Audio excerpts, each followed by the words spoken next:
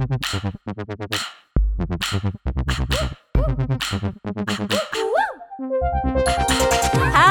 and welcome to Old Boys A Club. podcast where two young women explain the ins and outs of Australian politics. And there's no such thing as a stupid question. My name is Justine Landis-Hanley. I am a Melbourne-based journalist and I used to work very briefly in politics. My name is Matilda Bosley. I'm also a Melbourne-based journalist and one of my Sims currently works in politics. Well, he's a secret agent, but I reckon he's pretty high up, so I think he's probably got some government connections. Probably at ASIO. Yeah. You can't beat them, make them into Sims. Oh my God, I used to do that when I was a kid. If there was people I was pissed off at, I'd make them into Sims and then make their lives horrible. I wonder if current politicians do that because coming up on the show this week, New South Wales has finally gone into a 2-week lockdown after saying that that wasn't necessary. How have lockdowns become so politicised, and will this decision impact on New South Wales Premier Gladys Berejiklian, or Scott Morrison for that matter, at the next state and federal elections? Is it the downfall of Gladys Berejiklian? No. Go on. Then we are going to deep dive into what the fuck happened in the Nationals Party this week and how Australia's weird Uncle Barnaby Joy somehow ousted the Deputy Prime Minister and took over the second highest job in the country. How did this happen? And once again, will this impact Scott Morrison's chances at the next federal election? Wow, the next federal election, which will now be held as far into the fucking future as possible. Yeah, they're definitely not calling it any after this week. Remember when we were like, the federal election's going to be this year? Yeah. Yeah. No. But first, Matilda, how's your week? Oh my God. So I've like already spoiled what my week was like. Because guess what my week was like? Did it involve Sims? Sims, baby. I downloaded Sims again. I've been raising Anthony and I's family. Producer Anthony, also my partner in life. Wait, you made yourselves in The Sims? Yeah, we made ourselves in The Sims, and we had our first child called Astro, which is our actual child. Astro's a cat. And then we had our second child called Olive, and she's a real piece of shit. I'm not liking it. God, they're annoying when they're toddlers. You have to spend so much time looking after them. But yeah, no, it's taken up a lot of time. I found myself cancelling social events to play The Sims. Because you got to look after Olive and Astro. Yeah, I'm like, I'm an adult. I have responsibilities now. There's no excuse for not going out for drinks with your friends because you want to play The Sims. I don't know how to segue off of that. Ask me how my week was. How was your week, Justine? My week was vastly less exciting than... Oh, I'm sorry. What about my week was sounding exciting? I mean, you got married and had 2 children. That's pretty... True. That's a lot to happen in a week. Yeah. Yeah, most people spend their lifetimes doing that, but you know. It's been a whirlwind, but I'm glad. We've extended to a second floor. It's all going well. Some people have been asking us about my cat drama. Like, my legit, God. people have been asking what's happening, because in a previous episode I talked about how my cat has a new best friend who lives next door called Pepper. Last time I talked about him, I talked about how he came over at like 5 a.m. and ate Sunny's food and then projectile vomited all over the hallway. Classic Pepper. That has happened again.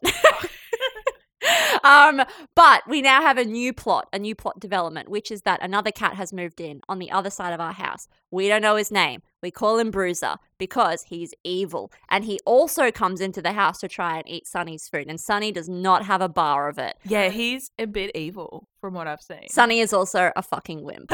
Anyway, we now have an issue where we have on the one side of our house the friendly cat who comes over, on the other side of our house the mean cat who comes over and tries to attack our cat and steal his food. And we're trying to navigate this very tense environment. So that's an Have you update. considered closing your door? Look, our door has a cat flap built into it. Have you considered closing that cat flap?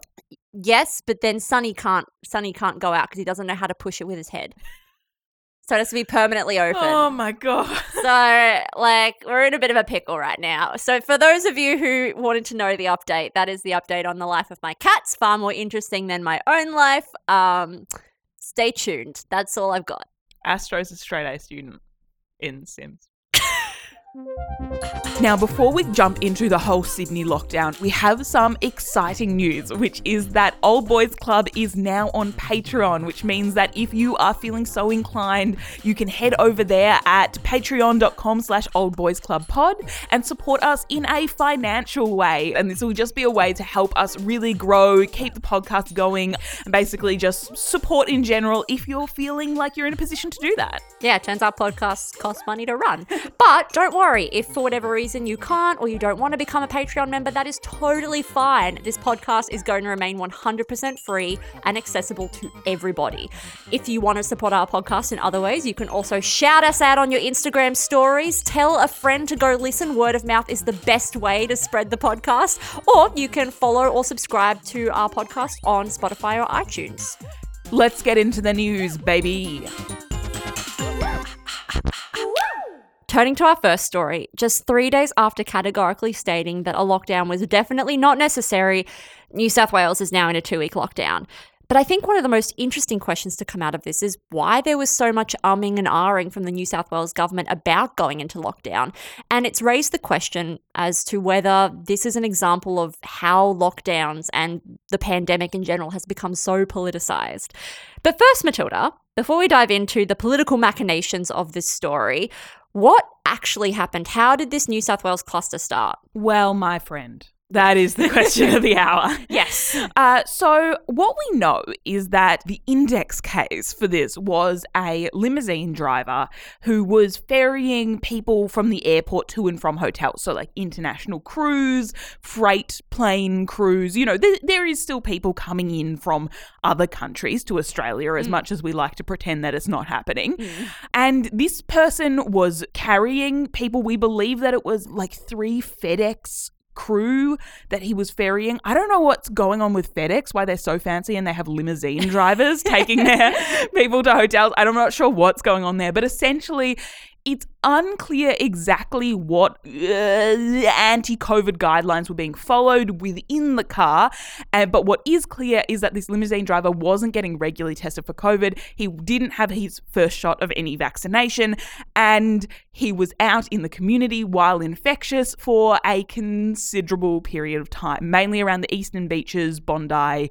That's where it started. It's grown from there. It's the Delta variant. That's the one that's the Indian variant, and it's real contagious. Okay, but wait a second. You said that he was driving people around, but he hadn't been getting regularly tested for COVID, despite the fact he was driving around people coming from overseas. He hadn't had a vaccine shot yet. Isn't this a breach of some sort of guidelines? That is a good question. Because it turns out there were guidelines, but it's unclear if there were any consequences legally at all for not following guidelines. Okay. And if you, stay with me. Okay. A law without penalties is a suggestion, right? Fundamentally. Yes, I think that's a fair argument there. That's what a law is, right? There's consequences for breaking them. And it's not clear there were any consequences for breaking them because that's what it turns out, which was just sort of suggested guidelines. I'm poking a bit of fun here because it's going to become significantly less fun as it goes on. But my kind of the weirdest moment for me for this whole week was when Brad Hazzard was standing up to announce the sort of the first time severe penalties for not following these guidelines. He said, now you can't legislate against stupid. You can't make laws stopping people being stupid, which... Yes, you can. That kind of feels like what laws the point of laws are. That's literally what every single law is. It's defining what behaviors are socially acceptable. It's defining what's not stupid. I don't understand that one tiny bit. You can legislate against stupid. Okay, so this limousine driver unfortunately contracts the Delta variant, starts to spread it amongst the community. And for a lot of the last week, we are seeing case numbers in New South Wales rise. We're seeing new cases of community transmission heading to the double digits every day. What happens from here? How does the lockdown progress? Okay, yeah. So we've talked about the controversy and how the virus started. Turns out that's not the end of the controversy. We have a week-long discussion about will or won't Greater Sydney, New South Wales in general, go into lockdown? Okay, so talk me through what happens. So we're at Monday and Tuesday, the case numbers are rising. We hit to Wednesday, and that's when discussions start to ramp up. Yes, so Gladys Berejiklian comes up. She says a lockdown is not necessary, but we're going to tighten restrictions mostly for people in Sydney. You know, masks indoors, that sort of things. Everyone's still talking about a lockdown. Next day, Thursday, greater numbers again. Still, I don't think we need a lockdown. However, we're really going to crack down on restrictions. 5 people you can only have in your house. If you live in Greater Sydney, you can't go outside Greater Sydney. Everyone's like, this kind of feels like a lockdown light, but all right, okay, I guess. Friday comes around. Gotta keep my timetable straight. Friday comes around. Suddenly, it's not technically a lockdown, but it's a stay-at-home order for 4 local government areas. And it's anyone who lived or worked in those 4 local government areas, including the CBD, which means hundreds of thousands of people, potentially millions of people across the state. They need to lock down for at least a week, and they can't leave the home. But it's not a lockdown; it's a stay-at-home order. And someone says, "Is this a lockdown?" And Gladys Berejiklian says, "You can call it whatever you want." And everyone's like, "No, we'd like to call it a lockdown." And she was like, "Not my words. I know that I've been speaking all in one sentence, but that brings us up to Saturday. Everyone's criticizing what's going on with this lockdown. Saturday comes along, 29 cases overnight. Gladys Berejiklian's like, psych, guys. We're locking down for 2 weeks, all of Greater Sydney. Yeah, all of Greater Sydney, including the Blue Mountains, Wollongong, and Central Coast, are going into a 2-week hard lockdown. Can't leave the house except for like essential reasons. Got to work from home if you can. It's as locked down as you can get. I would like to say, though, that a funny thing that I saw leading up to Saturday was like by Saturday morning, someone was posted on Twitter a video of them scrolling through all the hotspots in Sydney. And it was a 40-second video, and they got up to suburbs beginning with C. And they were just like, at which point is a hotspot a lockdown? Like if you've gone to any of these places, basically every place in Sydney, you can't leave your house. But wait a second, we're doing a lot of discussion about whether they're going to lock down, whether they're not, why they're half-assing this lockdown, why maybe they're trying to not do a lockdown. Why doesn't New South Wales want to lock down? I think that's a central question here. Absolutely. And on the one hand, like, yes, lockdowns suck at the end of the day. They're bad for the economy. They force a lot of people to work from home, which can be really difficult practically. They sometimes have to navigate working with looking after little kids. Like, it's not a situation that anybody wants to be in. But are there bigger political reasons at play here? Talk me through it. We are now venturing from the safe world of pandemics into the murky world of politics. So New South Wales has been a staunch supporter of you don't need to lock down. If your contact tracing is good enough, if you trust the people to do the right thing, like that's a lot of New South Wales' sort of messaging. Like, we believe that you'll treat this correctly. There's a very strong sort of sense that lockdowns are not necessary. Yeah. And this was good for New South Wales. It's very popular with people in New South Wales talking about, like, we don't need to lock down. Our contact tracing is just that good. But it's also good for Gladys Berejiklian specifically because the Prime Minister, Scott Morrison, hates lockdowns. Like, they're bad for the economy. He doesn't want states to lock down. He doesn't want states to close their borders. So it was great that he could point to New South Wales and be like, Gladys Berejiklian is doing it so well. They have the gold standard of COVID care. Like, he is, to a certain degree, literally saying Gladys Berejiklian is the golden child of the pandemic. She gets the gold star on her report card. Exactly. And for a Liberal state government, which New South Wales is, they're part of Gladys Berejiklian's the Liberal Party. It is great to have the Liberal Prime Minister talk publicly in front of the whole nation about how great you are. Like, that benefits Berejiklian a huge amount. But this is also a two-way relationship. There's mutual benefits for this because Scott Morrison has this agenda of states not locking down. Having New South Wales as a state that hasn't locked down since March, has managed to contain reasonably big outbreaks, is managing hotel quarantine just fine, even with the little breaches.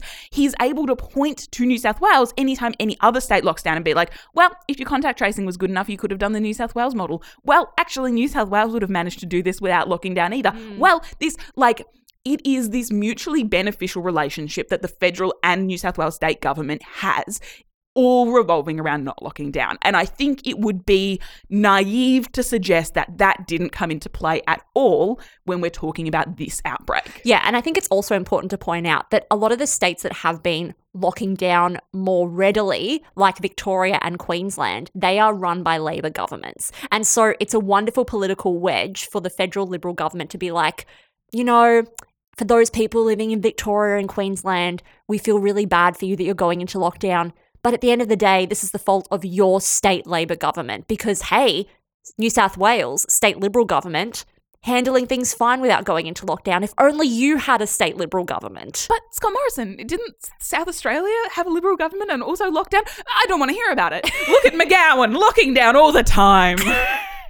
Okay, so let me see if I understand what you're saying. Please. So, yes, on the one hand, New South Wales doesn't want to go into lockdown because lockdowns are kind of shit. Mm-hmm. But we also can't ignore the fact that there is this mutual politically beneficial two-way relationship between the New South Wales state Liberal government and the federal Liberal government when New South Wales doesn't go into lockdown. And that's because the federal government gets to point to them and say, look at this wonderful example of this Liberal government not ruining people's lives and going into lockdown every time there's a COVID outbreak. And the Liberal government gets to be like, look at our Papa Daddy, Scott Morrison, praising us for not going into lockdown. Aren't we wonderful? And it's just like a real great political moment for the Liberal Party as a whole in this country. Yeah, I mean, like, I think it's also worth acknowledging that they actually have dealt with COVID outbreaks really well. Like, they seemingly did have a better contact tracing system or a better...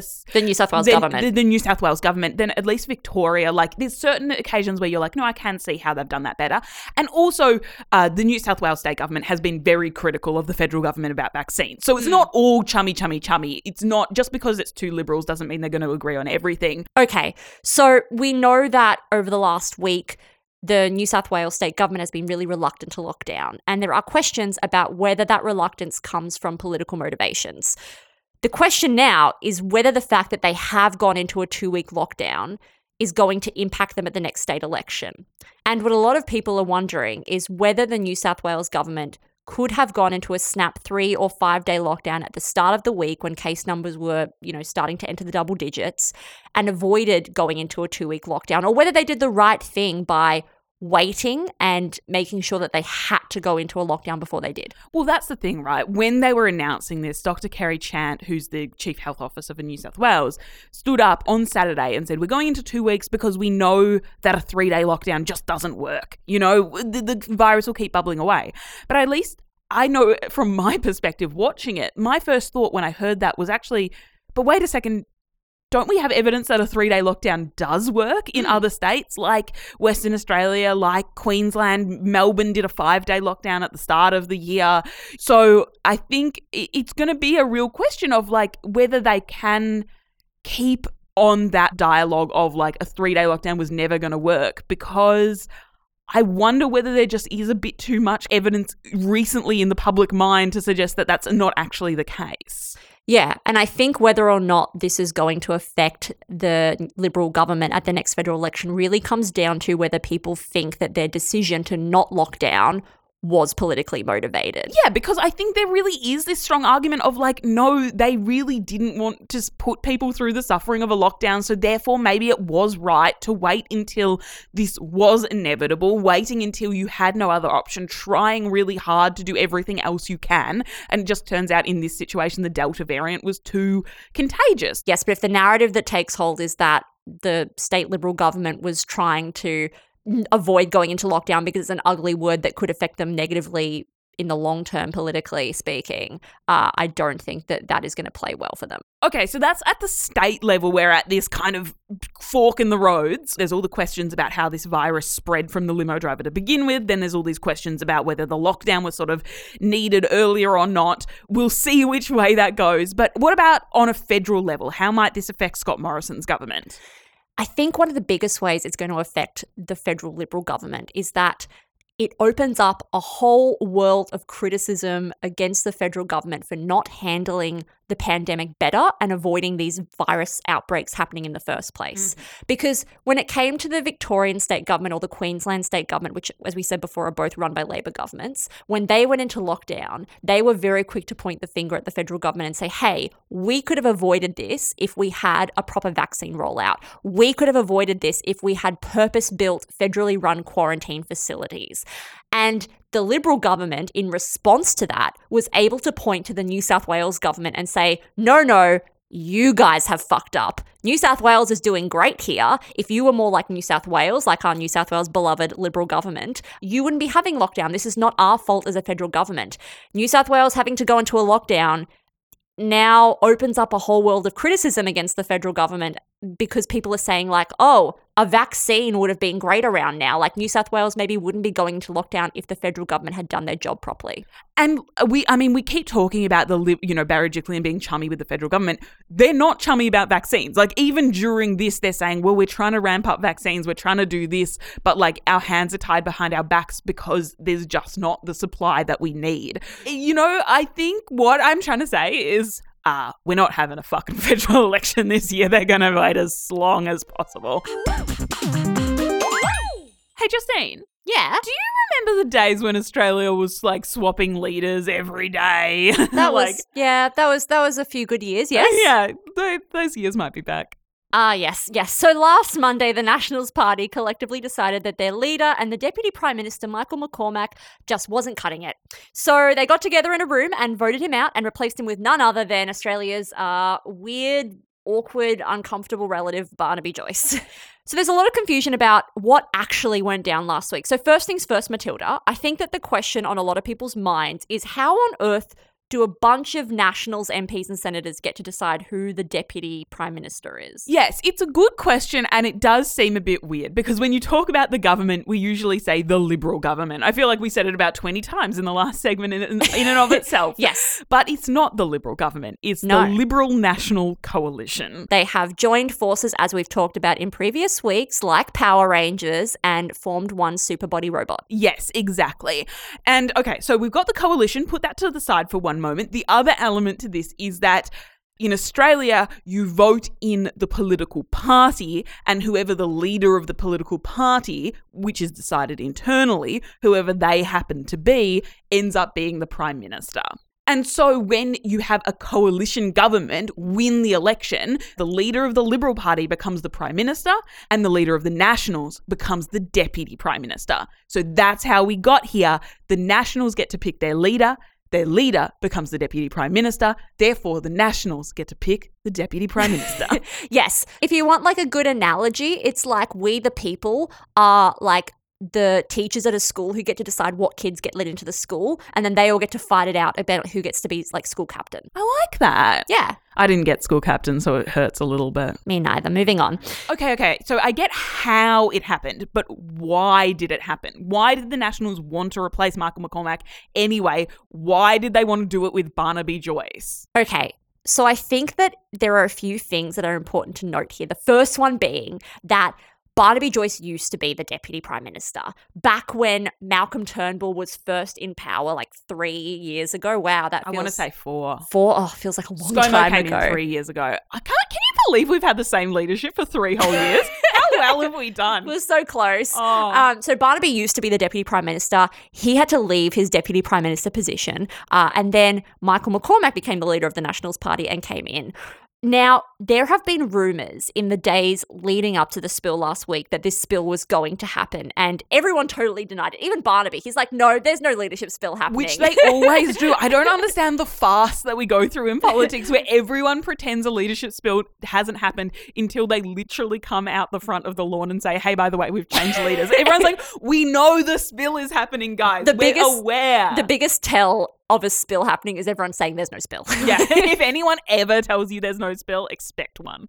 It could also just be that there is no spill. But anyway, and also this is not the first time that this specific challenge has happened. So as I said, Barnaby had to leave his position as Deputy Prime Minister a few years ago. Michael McCormack took over. And then about a year ago, Barnaby challenged Michael McCormack for the leadership of the Nationals Party and the Deputy Prime Ministership. So this has already happened once. Barnaby failed pretty spectacularly, tail between his legs, walked back to like the backbench. But we knew that there was already this kind of internal tension brewing within the Nationals Party where some people wanted Barnaby back in the spot and some people wanted to keep McCormack there. But wait, why was McCormack so lackluster to begin with? So you may be thinking that the reason the Nationals wanted to get rid of Michael McCormack is because he's a weirdo who is also super pro-coal. He says weird fucking shit all the time, especially when the Prime Minister is away on a holiday and he suddenly becomes like the acting Prime Minister of the country.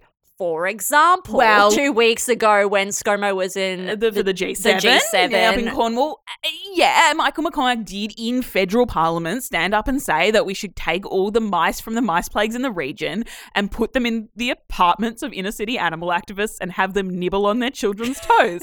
It was weird. Everyone was like, that's a weird thing to say. Yeah, so you might be thinking, the Nationals were like, oh, okay, we got to get rid of this weird guy who's super pro-coal.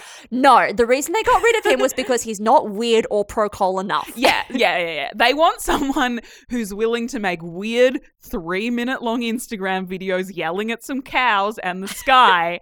And that man is Barnaby Joyce. Yeah, and politically speaking, a lot of the Nationals Party were also worried that Michael McCormack was far too chummy with Scott Morrison. I know what you're thinking. Shouldn't they get along? They're the Prime Minister and the Deputy Prime Minister. Once again, to remind you, they're from separate parties. And there was concern that Michael McCormack was really a bit of a wet towel when it came to supporting the federal government's climate policy, because the federal government has received a lot of criticism internationally, and most recently of the G7, about its lack of climate ambition. In particular, why doesn't Australia have a target of hitting net zero emissions by 2050?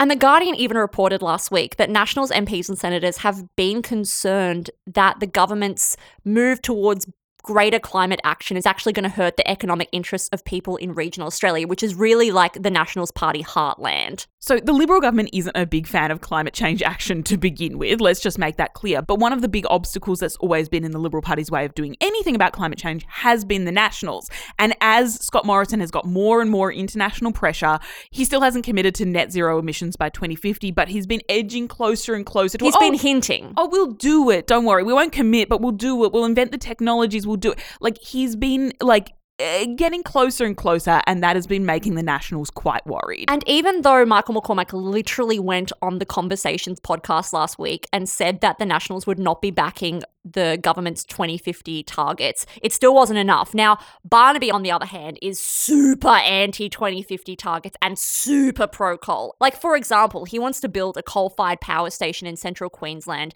despite the coalition's goal for net zero emissions by 2050. And also, no one wants to build coal power plants at the moment. No one even wants to build gas-fired power plants, let alone coal ones. Yeah, they are on the out. So they're expensive. So the Nationals, if they want someone who's really going to stand up to Scott Morrison and really take a pro-coal, anti-emissions target approach, Barnaby was their choice. So we'll run through everything about Barnaby Joyce's sort of past and who exactly he is in a second. But before we get into that, Justine, can you tell me what actually happened on Monday? What went down? Absolutely. So suddenly it's Monday and the Nationals have called a party room meeting, which is basically it's quite literally a room in Parliament where they all get to sit together and discuss internal politics matters for their party.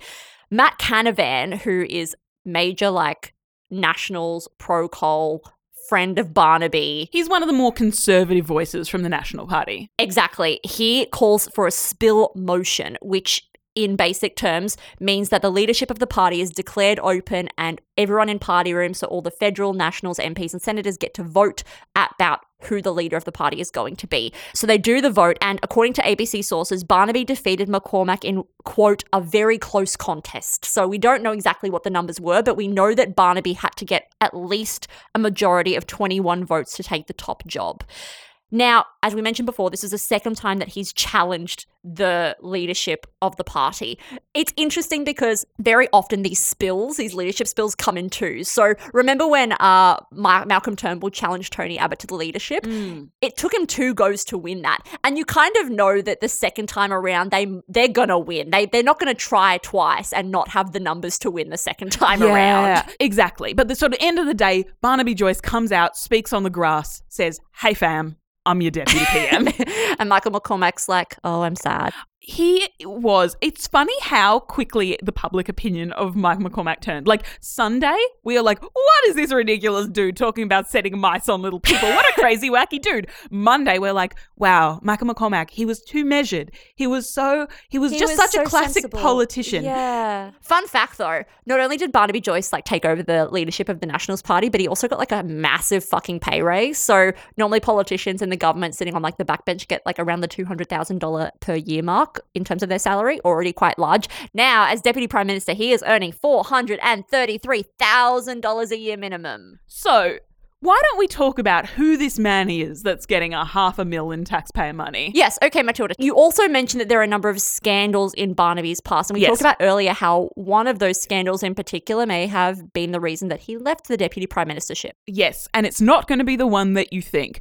So 2018 rolls around, and what's this? It's the front page of the Daily Telegraph. It's this woman called Vicky Campion, very pregnant, a photo of her crossing the street, and it says Bundle of Joyce as the headline. A headline which in itself won a Walkley Award, can I just say? But you may be asking, who's Vicky Campion? Good question. His media advisor. You may be asking, who was she pregnant with? Good question. Him. That was his baby. Okay, that doesn't sound, I mean, yes, having a relationship with a staffer, a little bit controversial, but why was that so bad? Well, okay, so several months prior, he had announced that he was separating from his wife. Okay. We don't know the whole timeline of everything, but that happened. And Barnaby Joyce was very, very strong on, like, family values, nuclear families, opposing gay marriage as part of this. Very family values kind of guy. So I think a lot of people... like conservative family values, just to make that really clear. Yeah, conservative views. So I think a lot of people were a bit taken aback that in the midst of those conservative views, he had a relationship with his employee and she was now pregnant. And that this was not something that had been disclosed to the public. Like, that... There was a question about, was this in the public interest to know, or was this just sort of the private life of politicians? And I think a lot of people came out and sort of said, if you have those views publicly, the public has a right to know whether there is things that are contravening those views, I guess, in your private life. Right. And so because he'd had these, like, conservative family values underpinning a lot of his policy choices very publicly, a lot of people were like, oh, it's a bit hypocritical that in your private life you don't practice what you preach. But this wasn't the reason that Barnaby lost his deputy prime ministership. Matilda, tell me what actually happened. Yeah, so everyone, I think the general public thinks that this is the reason because he resigned from his position as the deputy prime minister very soon, several weeks after this happened. But it actually kind of was more of a coincidence because what happened was later that month, the National Party, like administration, received a formal complaint accusing Joyce of sexual harassment. Now, he has categorically denied this. He said the accusations were spurious and defamatory with like no truth to them. But essentially he was saying, I don't want to bring the party into disrepute by having to fight these allegations sort of in the public eye while as deputy prime minister. So I'm going to resign as this sort of internal investigation is carried out. He steps down, McCormack takes over, and 8 months later, the investigation concludes by saying that they aren't concluding anything. So that's the reason why he stepped down. Not Vicky Campion, not the bundle of Joyce, but that investigation. And I think why it's worth really noting that point is that after the sort of last 6 months we've had in Parliament House, it's an interesting turn of events that we now have another extremely high-profile senior member of government who has had sexual harassment allegations against him. And they have not been proven conclusively true in this instance, just to restate that point. But yeah, it doesn't matter. The damage has kind of been done in the public eye. Yeah, I think so. And I think that really leads us nicely to our final point, which is, Justine, what effect will this change actually have on the government? How's ScoMo feeling out of all of this? Okay. Locked away in quarantine, banging on the windows, unable, just screaming like, Joyce! No! Joyce! From the line. Yes, so this is going to impact the government in a lot of ways, particularly ahead of the next election. There are 3 key ways I'm going to talk to you about. I love an itemized list. Number 1. Okay, so the first way is in terms of policy, in particular climate policy. There is a very good chance, unfortunately, that in the next year we are going to go backwards as a nation in terms of our promised climate action and federal policies around that. You say promised. was anything actually promised? Look, okay, so the PM has been facing a lot of pressure, as I said before, internationally to ramp up Australia's efforts in terms of our climate action. As most recently, when he was at the G7, a lot of other nations, including conservatively run nations like England and the Prime Minister there, Boris Johnson, have been like, Australia, really not pulling your weight in terms of your climate action. And we're not. Unlike a lot of countries, we don't even have a target to hit net zero emissions by 2050. And that's pretty basic and standard across the world right now. Yeah, we've got to sort of, trust me, bub. Trust me, we'll do it. Yeah, don't worry. That's very much the government's line right now. Why would I need to put labels on things? Yeah, the government is like your shitty guy that you're seeing who's like, I don't want to call us boyfriend, girlfriend. Australia is in a situationship with net zero emissions by 2050.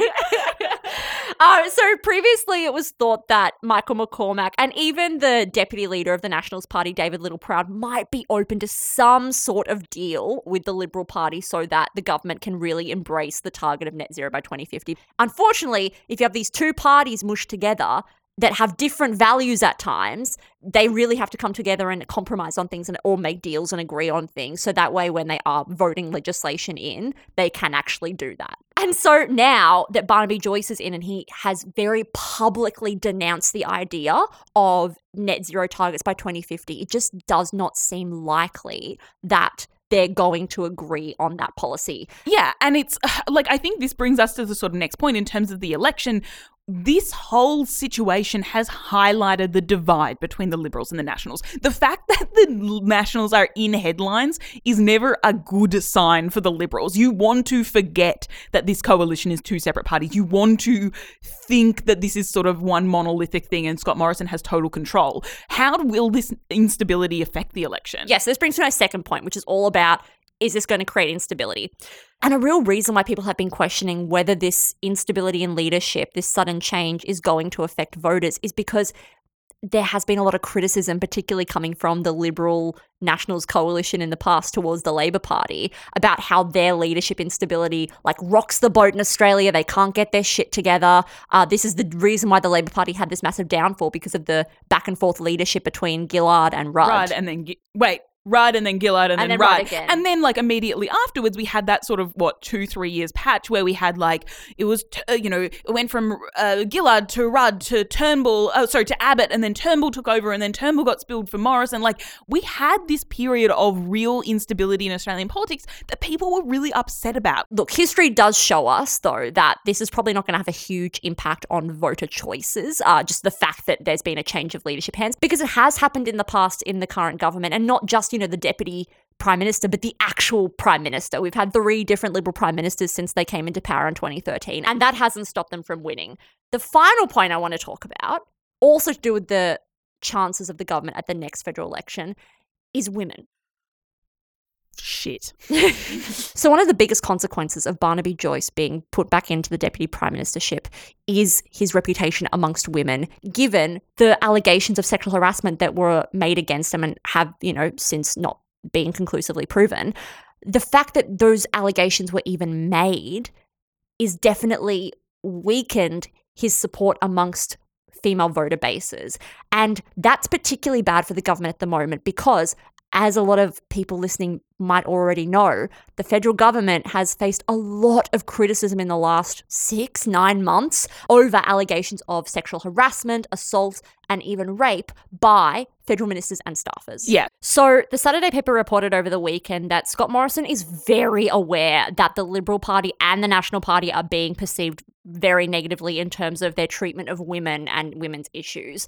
And as a result, Scott Morrison has been encouraging Liberal Party branches in all states across the country to really ramp up how many women they're pre-selecting to contest seats at the next federal election. So really try and choose more women than they have in the past to run for election for them. And more women in safe seats where they actually will get in. Have a chance of getting in, yes. Yeah. So that's been the government's response to this. And I think that really highlights the fact that the government is critically aware of how negatively they are being perceived by women across the country, and that perception risks getting even worse now that a man who has been accused of sexual harassment is now the Deputy Prime Minister. Yeah. And I mean, again, we've sort of seen that, like, okay, yeah, the investigation was inconclusive and it's denied, but that sort of feeling of uncomfortableness with female voters doesn't go away the moment that an investigation concludes, essentially. But like, at least Barnaby Joyce hasn't like taken over, Michael McCormack's position on the National Women's Safety Committee, right?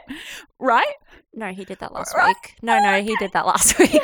Yeah, so Barnaby Joyce is also now sitting on the National Women's Safety Committee, which is just like a government committee dedicated to ending violence against women and promoting their safety. But, it's not, I wouldn't say the best look. Overall, if I was going to pick words to describe this, wouldn't say the best look. Maybe a PR disaster. Remember when Abbott made himself the Minister for Women?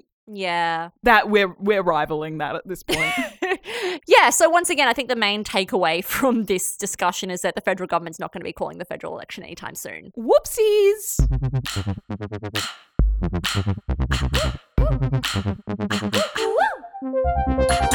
That's about all we have time for this week. Oof! Oof! You say that every week. I You're know. like, oof! Yeah, but am I ever wrong? No, you're never wrong. Particularly oof for the government. Yeah. Oof.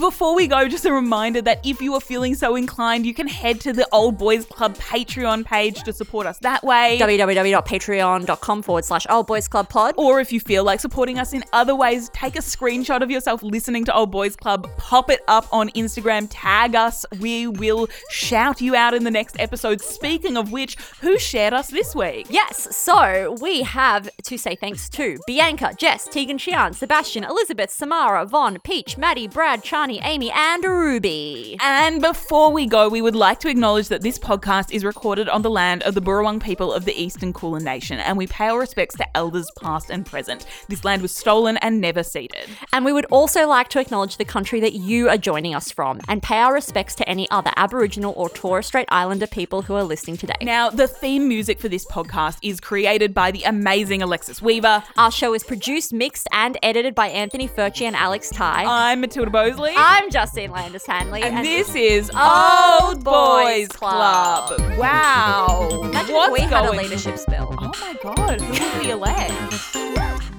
I think Anthony should take over.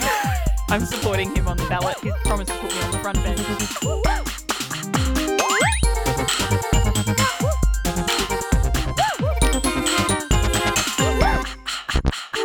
I've done much healing. I remember the words. Hello? Hi. The worst bit of that is that I was trying to sing the Lionel Richie's Hello and I got off track. Hello? I don't know it's me. No, what's the next words?